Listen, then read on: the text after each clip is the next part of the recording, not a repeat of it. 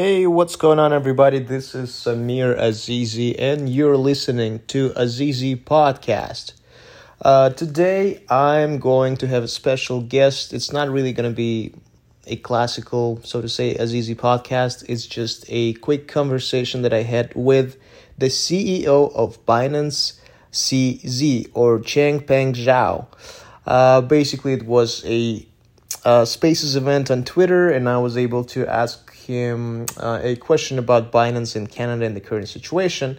And it was last Wednesday, but it's particularly topical because just today it was announced that the United States Securities and Exchange Commission has sued the world's largest cryptocurrency exchange, Binance, and its CEO and founder, Changpeng Zhao, for allegedly failing to restrict U.S. customers from its platform and misleading investors about its market surveillance controls, as well as for operating an unregistered security exchange, according to Al Jazeera. So yeah, everybody, enjoy this conversation. I've asked CZ about their exodus from Canada and future potential of coming back, but given the latest revelation, I'm not sure if this is going to be happening anytime soon. Nonetheless, he provided an extensive response that was cited in a bunch of newspapers, outlets about crypto, financial posts, Blockworks, and so on and so forth. I hope you will enjoy this conversation. Don't forget to subscribe and click like, 5 stars, rate this podcast, share with your friends, and most importantly, subscribe. Enjoy. Hey, Susie. Hello, guys. How's it going? Is there anything you want to say or highlight before we get into the questions? Not much. Let's go through the questions. See, I think usually the questions cover all the points we want to discuss anyway. Okay, perfect. So we've got Samir on stage who's going to kick it off. So Samir, do you want to go ahead? Yes, thank you very much, CZ. It's a pleasure to have you here. A quick question. Binance recently left Canada, and you've made a statement about it, and that Canada is your country where you spend a lot of your life. When does Binance plan on coming back to Canada, or what are prerequisites of Binance coming back to Canada? I know that it's a very regulated space. Like, what do you see changes before Binance comes back to Canada? Thank you. Sure. Thanks for the question. I lived in Canada for 10 years. I grew up there, went to high school, university there. I'm still Canadian. Well, I'm Canadian citizen, so I love it as a place to live, grew up, etc. On crypto, though, I think Canada was a bit unfortunate. There was Quadriga CX, which I think the founder at least had a death certificate from India, and then user money was lost. So there was a lot of pressure on the regulators to do something. And then I believe last year, FTX was kind of the nail on the coffin. So the regulators were pushed to be strict about how to operate there. But it's strict to the point where you have this is the information I learned from our team, which when I'm paraphrasing here, I may or may not be technically or legally correct. But my rough understanding was we have to use a third-party custodian. We have to put 100 million Canadian dollars in a escrow of some kind. So we can't even use our own custodian service, which we believe is the most secure.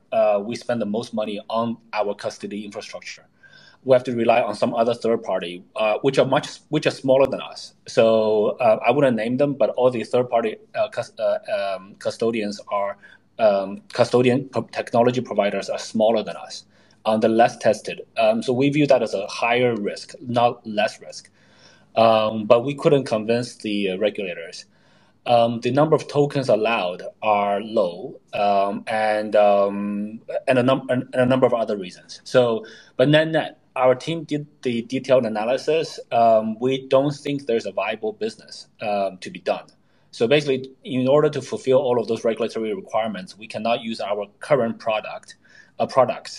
We'll have to build something new. That's something very customized and something that probably we view that operationally will be very expensive. And I think there was a news article today about Bybit exiting Canada. I think OKCoin left Canada a couple of months ago.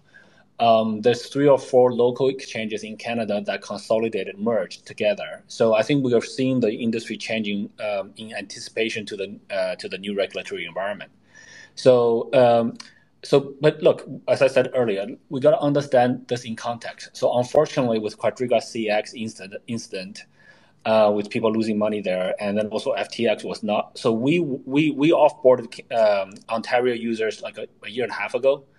Maybe a year ago or something like that. And then so users went to other platforms like FTX, etc., which were not asked to offboard, and then people lost a lot of money there. So it's a bit unfortunate, and so the players that survive, the good players, are actually having a hard time now, or either being overly regulated or punished for it. So, but it is what it is. I do hope Canada will turn back. I would expect in a couple of years. We've seen similar, less extreme things in other countries, right? So Japan started adopting crypto regulations in 2017. They were the first ones to offer regulatory clarity, but they also had fairly strong limits on number of coins being able to list it on crypto exchanges. But now they're loosening it up. So now, a few years ago, we were not there, and then now we have Binance have a license to go back to Japan. We're launching that in late June, early July. So that's a Japanese exchange. In Thailand, we got a criminal warning 2 years ago. Now that case is closed, and we obtained a license in Thailand. So things change. So over a couple of years, I think we will continue to monitor, we'll continue to engage from a regulatory advisory perspective, and hopefully things change for the better, and we'll be able to come back. Excellent. All right. Well, thanks, Samir, for the question.